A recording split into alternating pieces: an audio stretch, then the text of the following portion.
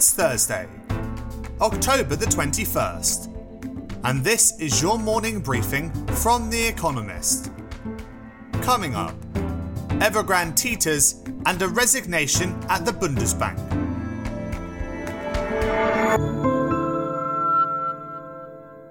First, the world in brief. Evergrande, a Chinese property giant teetering on an Everest of debt, inched nearer to the precipice as its shares began trading again following a suspension. Its share price had fallen by 80% this year. It lost more than 13% of its remaining value when the Hong Kong bourse opened on Thursday. It said it had failed to sell a majority stake in a profitable $2.6 billion subsidiary. Britain and New Zealand struck a free trade deal, removing tariffs on goods ranging from clothing to mechanical equipment, and broadening access for tech and services firms. Their cross-border trade stood at £2.3 billion, $3.2 billion last year. Britain is chasing similar agreements far and wide, having left the EU in January. Japan has already signed one. Australia is close. The head of the Bundesbank, Jens Weidmann, is to step down early after more than 10 years in the post. He cited personal reasons for his decision to leave by the year's end. One of the most hawkish policymakers at the ECB, he was an unrelenting critic of the bank's pandemic-inspired easy monetary policy, which he warned would have serious inflationary consequences. All 50 Republicans in the Senate voted to block a bill designed to strengthen voting rights for the third time this year. The Freedom to Vote Act would make it easier to vote while improving election security, among other measures. Democrats say it is especially necessary after Republican state legislators passed laws imposing new restrictions on voting after the elections in 2020.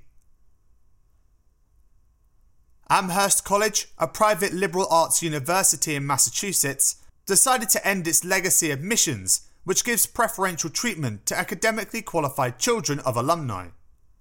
The school's Dean of Admissions said it was, quote, a natural extension to efforts to diversify its student body. It is one of a handful of private universities in America to abolish a policy that is lucrative but hard to justify. WeWork, an office rental firm, is due to make its long-delayed debut on the New York Stock Exchange on Thursday, after the shareholders of BowX Acquisitions, a special purpose acquisition company, or SPAC, agreed a $9 billion merger with the company. A much feted startup achieving a valuation of $47 billion 2 years ago, WeWork has struggled to make money.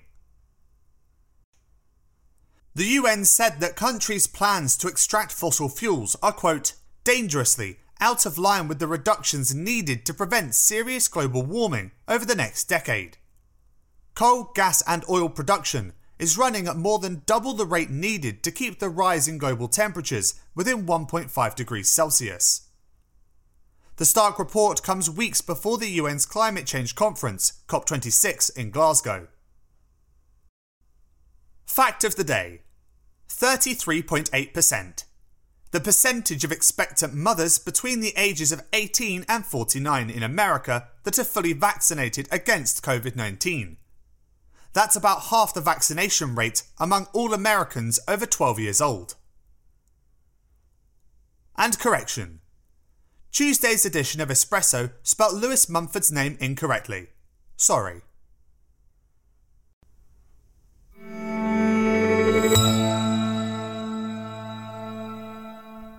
And now, here's today's agenda.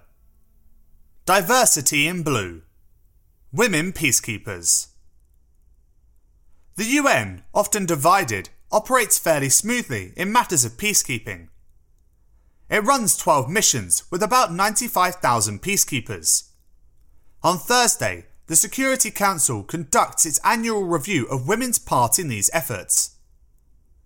In 1993, just 1% of the UN's deployed military personnel were women. By 2020, they accounted for 5% of military forces and 11% of police officers. Much effort will be needed to meet targets set by the UN's executive arm, of 15% and 20% respectively by 2028. It is not just the numbers game. In May, the annual UN Award for a Champion of Women in Peacekeeping went to Major Stephanie Nyaboga of Kenya. While serving in the now completed mission in Darfur, a region of Sudan, she organised patrols so that women could farm their fields without fear, ran training on sexual and gender-based violence, and strengthened links with local communities. The Blue Helmets need more peacekeepers like her.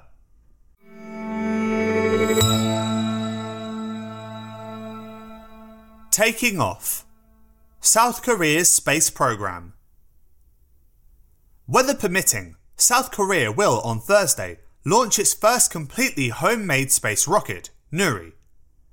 It will take a dummy satellite into orbit, a first test for a system that will eventually carry working payloads, such as satellites for spying or for mobile phone networks. The launch is a significant step for South Korea. Until now, it has depended mostly on America for intelligence gathering from space. North Korea will probably view the launch as a provocation. The South has announced plans for a network of, quote, unblinking eyes to watch its northern neighbour. And though South Korea uses different technology for its missiles, any development in rocketry will be of concern as the peninsula's arms race accelerates. North Korea tested a submarine-launched ballistic missile on Tuesday after a spate of other tests in September, just as South Korea tested a submarine-launched ballistic missile last month. Whether or not South Korea's latest rocket successfully lifts off, tensions on the peninsula may well intensify.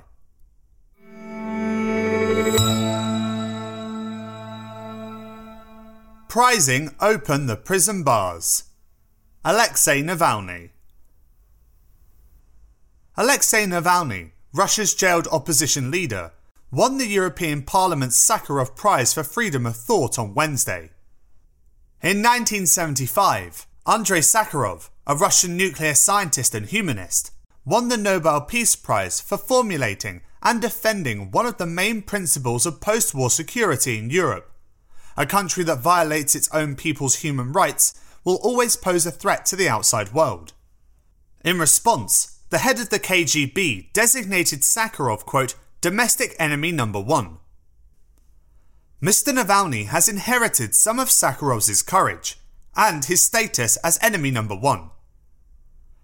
He has drawn a connection between corruption, security, and human rights, arguing from prison that, quote, corruption flourishes when there is a disregard for human rights, and, quote, any action that does not lead to real improvement in them, quote, is at best useless. Sakharov may well have approved.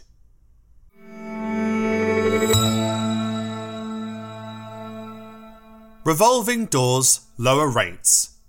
Turkey's central bank. Last week, Recep Tayyip Erdogan, Turkey's president, sacked 3 members of the Monetary Policy Committee of the central bank, ostensibly for its failure to do enough to control inflation.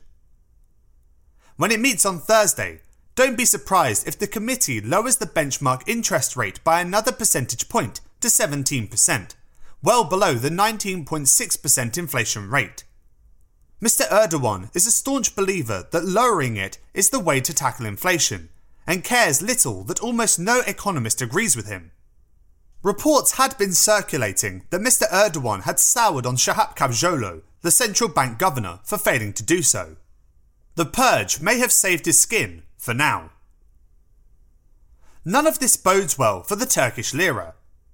The currency, which has depreciated by about 20% against the dollar this year, has taken a beating ahead of the meeting. It may be in for another one after it ends.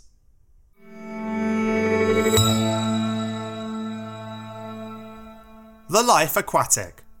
Becoming Cousteau. In 1936, while hurrying to a wedding, Jacques-Yves Cousteau crashed his father's car, breaking both his arms. He loved the water as a child, so swimming in the sea seemed appropriate for his long rehabilitation. When a friend gave Cousteau a pair of goggles, his obsession with underwater adventure began. Becoming Cousteau, a new documentary, uses archival footage and diary entries to chart the Frenchman's journey from naval officer to famed explorer and documentarian. His need to stay submerged brought about the development of the aqua lung, a precursor to modern diving regulators. His desire to share the underwater world that so entranced him led to new technology used in his hit television series and films. Though admiring, the documentary does not gloss over Cousteau's failures, particularly as a father and husband. The sea was his mistress, or rather one of them, and conservationist sensibility permeated his work. As he said, quote, "People protect what they love."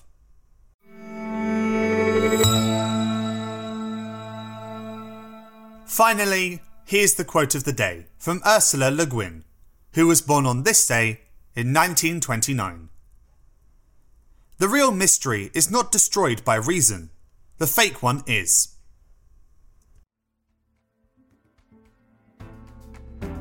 That's it from the Economist morning briefing, available every weekday and on Saturdays. You can hear interviews and analysis from our journalists, including our current affairs podcast, The Intelligence, by searching for The Economist on your podcast app, or by asking your smart speaker to play the latest Economist podcast. And as a subscriber, you have access to each week's full edition in audio. Just download the Economist app on your mobile device to start listening.